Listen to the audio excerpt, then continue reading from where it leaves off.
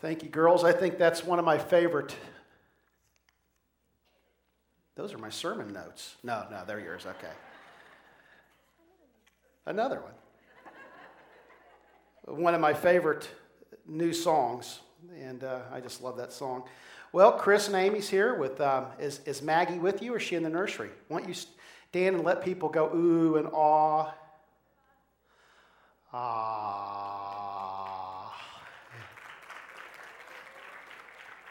Congratulations to Chris and Amy, and so happy that finally that baby came, and so is Amy. Well, we've been tracking what it means to be ordinary people following Jesus, kind of who we are, our vision of who we are. You know, we're just ordinary folks, and we're just trying to follow Jesus. You know, nothing particularly special other than we're just people on this journey together trying to follow Jesus. And we've started this process by focusing on the unique Jesus. We focused on the eternal need we all have and how God has met this eternal need with Jesus. And Jesus is unique. Jesus is fully God and fully human. If we forget his divinity, then he becomes just another man who died. But if we forget his humanity, we lose that connection. It's in that fullness of that divinity and the fullness of that humanity that Jesus reconciles lost humanity to his Father. And so he's fully divine, he's fully human, and Jesus is alive. Every Sunday, we gather in this place, and when we gather on Sunday morning, by gathering in this place on Sunday morning, we are saying Jesus is alive, because Jesus rose on Sunday. He rose on the first day of the week. And as we think about Jesus is alive, we realize that this gives authority to his words. It gives authority to his life.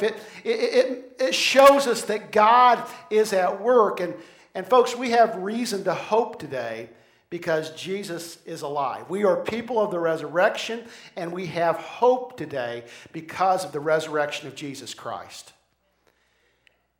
And this leads us to the next thing that I believe it's important that we see. Jesus invites us to relationship, not mere religion. He doesn't invite us just to ritual or just going through the motions, but he invites us to this vibrant, living relationship. Now there's nothing wrong with religion. I'm not bashing religion unless the organized church is all that it is. If there's no special presence of Christ in a church, it's just a club.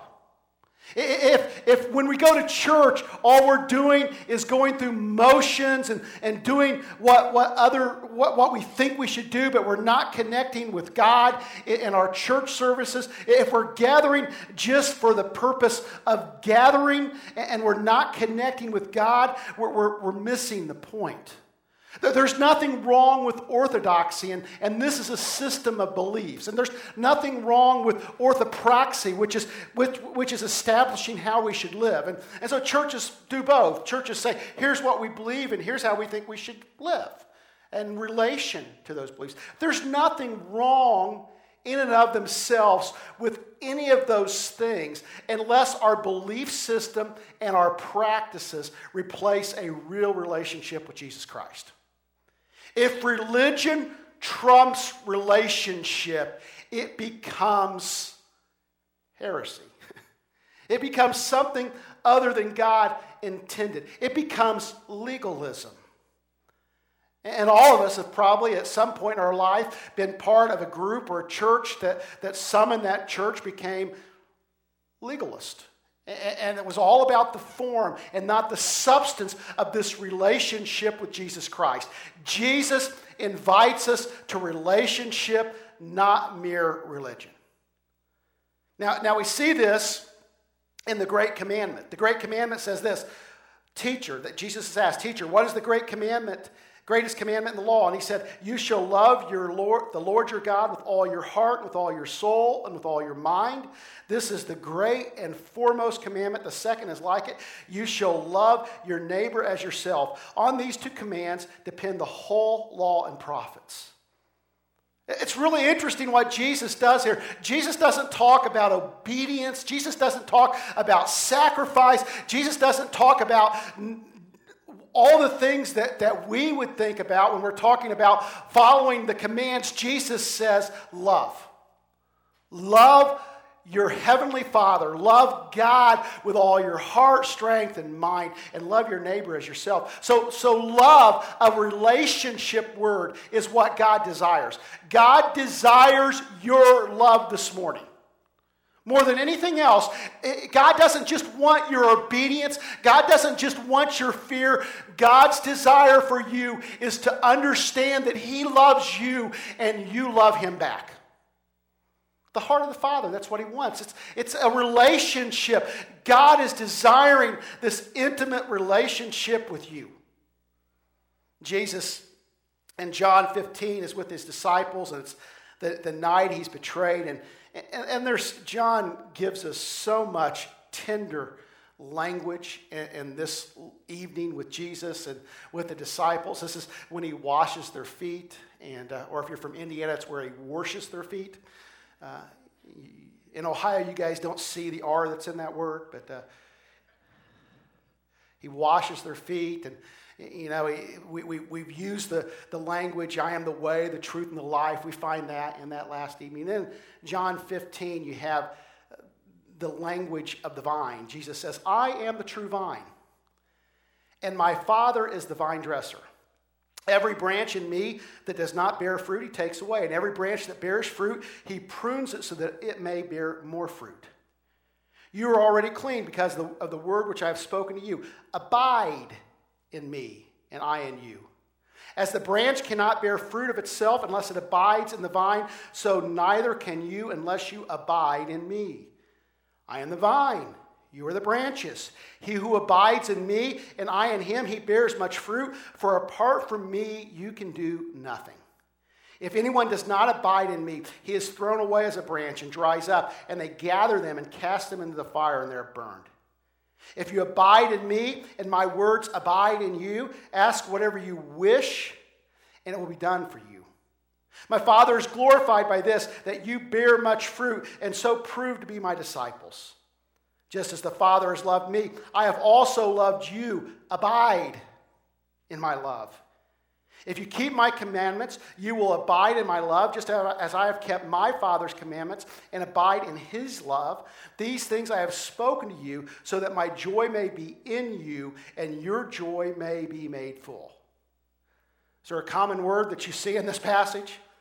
I think I counted, and you guys can count and tell me if I'm wrong. I think he uses the word abide 9 times in this short little passage. So if he's using that word that often, I would assume that is a key concept that Jesus is trying to get them to understand, that the concept of abiding in. And there's a lot of different words you could use: abide, wait, remain, stay, live. All these are the kind of words that Jesus is using. He's saying, I want you to wait in my love. I want you to live in my love. I want you to stay in my love. I want you to spend time in my love. I want you to be with me. I want you just to spend time with me. See, John 15 is an invitation to an intimate, loving, close relationship with our Heavenly Father. And he's using this example from life, and some scholars, Bruce Wilkerson wrote a little book called The Vine, The Secrets of the Vine. Anybody read that? It was out 20 years ago or so. And he kind of makes the point that it looks like they have left the upper room and they're walking through the fields, and so there would be grapevines all over in Jerusalem, and the ideal is that Jesus is walking through the field, and as he's walking past the vine, he just uses it as an illustration of what it means to be a follower of Jesus Christ, this example from life. And he talks about 2 types of branches. He talks about branches that are connected and branches that aren't connected. And the branch that's not truly connected by abiding, by loving, by relationship is cut off. You see, there's two parts of this. There's the beautiful part of life and love and joy and fruit. And then there's this other part where there's this hanger-on branch that looks like the other branches, but it's not connected. In the church, it's possible to be a branch that's not connected to the vine. It's possible to be here and know all the right things to say and do all the right things and wear all the right clothes. You know the Nazarene manual, I don't smoke and I don't chew and I don't go with girls who do, right? So all those things that we do, and you begin to, you can almost begin to look like a branch, but you're just a dead limb laying by the vine. There's the awful reality here that Jesus says, if you're not connected by relationship, it's useless, it's trash, it's to be thrown away. And I think as a pastor, I need to let you know this morning, if you're relying on something other than relationship in Christ, if you're not abiding in Him, if you're not living in Him, if you're not connected to His love, if that's not what's consuming you, you're wasting your time. But the other side of it's lovely and beautiful. He says, but when you're connected, when you abide in me, when my relationship, your love for me and my love for you becomes a central thing in your life, when this is the most important thing that you have, when you're connected, when you're abiding, when you're waiting, when you're staying in me, there's fruit. Ask anything. Just ask. You will live life to the full. You will become fruitful. So I thought about this as we talk about religion and relationship. I think mere religion conforms, but relationship with Jesus transforms. I think oftentimes we settle for conformity when Jesus is offering transformation. It's like Romans 12:1 and 2. It talks about, don't no longer be conformed by this world, but be transformed. Relationship with your heavenly Father, relationship, abiding in Christ will transform your life. I thought about that, and we say, it's not about religion, it's about relationship. And to be honest, I think probably most of us would agree with that. I don't think I'm saying anything that anybody would disagree with, and I think most in the church would agree with it. But what does it practically mean when you say it's not about religion, but it's about relationship? When you say that, what does it mean? I put a Facebook post through, and folks, when I do that stuff, I honestly want feedback. I'm doing my sermon prep, and I want you to do the sermon for me, okay? Seriously, that's a good, social media can be used in a lot of different ways. And one way I like to use social media is just to get feedback, a conversation after or before a sermon about what it means. What does it mean to live in relationship as opposed to just being purely religious? And I got a few real awesome answers, but, I was thinking about this more, and to me, I think in images, and I guess the question I'd ask is, what image would best describe or best characterize your Christian walk? What image, when you think about your Christian walk, what picture comes to mind? And a couple images came to mind. Is your Christian walk characterized by a time clock or a kitchen table? See the difference? I think if your spiritual walk, if your Christian walk, and I'm using the phrase spiritual walk, I got to tell you, if your spiritual walk is characterized by a time clock, it's not very spiritual. And it's not even what Christ intended. I think of somebody whose spiritual walk or religious activity is characterized by a time clock. I think about prayer.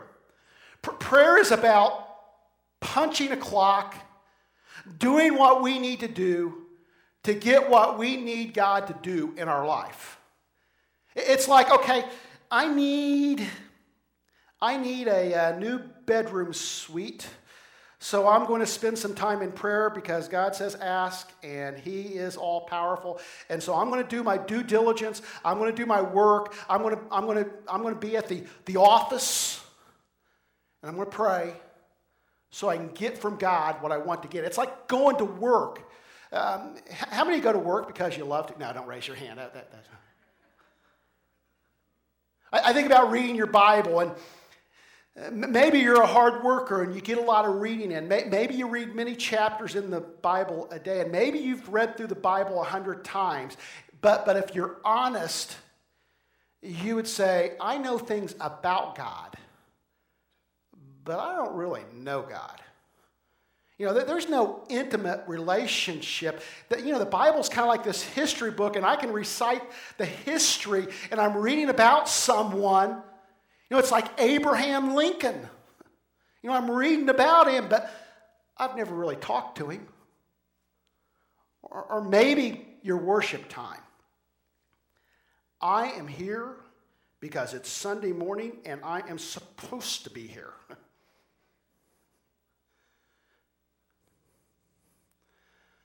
Can I just speak on that just for a second? Folks, we're so trained to replace habit for what's real. I want to do whenever we meet as a body, I want it to have value. Amen? Give me an amen on that one. I don't want to just meet on Wednesday night because we've always met on Wednesday night. That's going through the motions. I want to meet on Wednesday night with a purpose and a reason.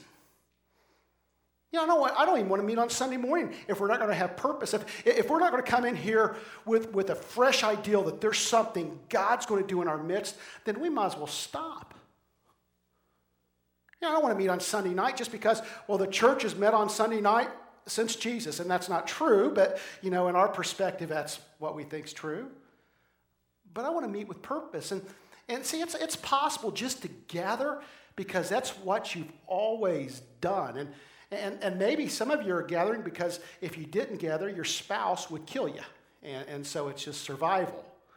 Why do you gather? The Bible says don't forsake meeting together, but there's got to be a reason. It's not just going through the motion. It's not just doing it to get something from God. What about your serving or your giving? And a guy one time tell me after offering, hey, I paid my dues this week. Tithes not dues. It's not, giving is not about paying dues or buying a ticket into heaven. It's not some legalistic exercise we do. It's this opportunity to give to our Heavenly Father, to be generous. Serving's not just something that allows God to bless me, but serving is something I can do for God. Where's your Christian walk? Is your spiritual walk marked or best represented by a kitchen table? I like the image of a kitchen table, not a dining table. Who has a kitchen table in your house? Who does more than eat at that kitchen table, right? You do homework, you sit and have coffee, you have conversation. What is it about kitchen tables? Kitchen tables are these great places of connection with family and with loved ones. At the kitchen table, prayer is an intimate conversation with your Heavenly Father. It's sitting down and saying, hey, how'd your day go? At the kitchen table, reading the Bible is like a note from home. It's like a love letter from your Heavenly Father. It's not just learning about God, but it's seeing His heart. At the kitchen table, serving and giving is participating in the family business. Joining God on His mission and supporting what He's doing. Not this past summer, but the summer before, we all went to Guatemala, the whole family. All three boys, Terry. Kilimanjaro was awesome. I loved that. That was a unique experience. Being on a mission trip with my family was mind-altering.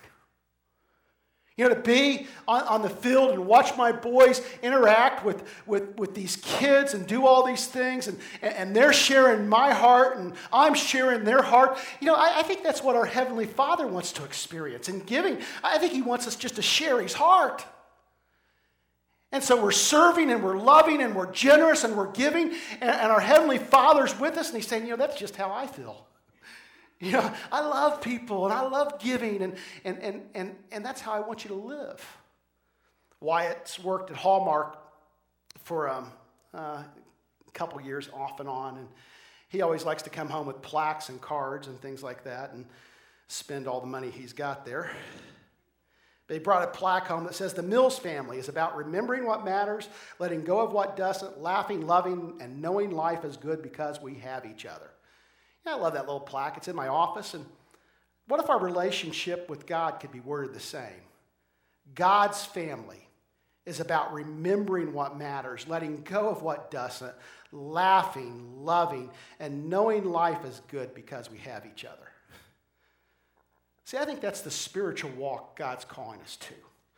Not a life of drudgery and duty and, I got to do this and I got to give that and I got to go there and I got to be here, but just an invitation to this loving relationship, the kitchen table. You know, the center of Christian worship from the early church has not been altars. I love altars, and there's always been places to respond, but the center of every worship service has been communion. We call sometimes the Lord's Supper, sometimes it's called the Eucharist, which is just a Thanksgiving meal, but it is a center of Christian worship. Throughout the world, people will be celebrating communion on the Lord's Day. And the table represents fellowship.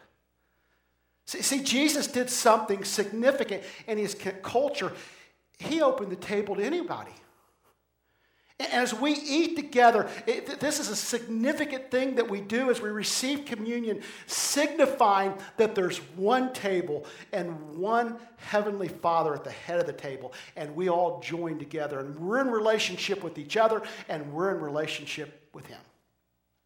Revelation 3:20, I love the King James version of this. It says, "Behold, I stand at the door and knock. If any man hear my voice and open the door, I will come into him and will sup with him, and he with me." It uses the word sup. Supper. Significant time, end of the day time. Not a quick lunch, not a quick breakfast, but at the end of the day when everything's done, all the chores are done, gathered with the family, real relationship. I like how the New Living Translation says it too. It says, "Look, I stand at the door and knock. If you hear my voice and open the door, I will come in and we will share a meal together as friends." Your Heavenly Father is inviting you to relationship, to friendship, to son and daughtership. He doesn't want just your obedience. He wants you to live in His love and love Him back. I'm going to play a video on communion, and then Vicki, if you can come play while we receive communion in just a moment.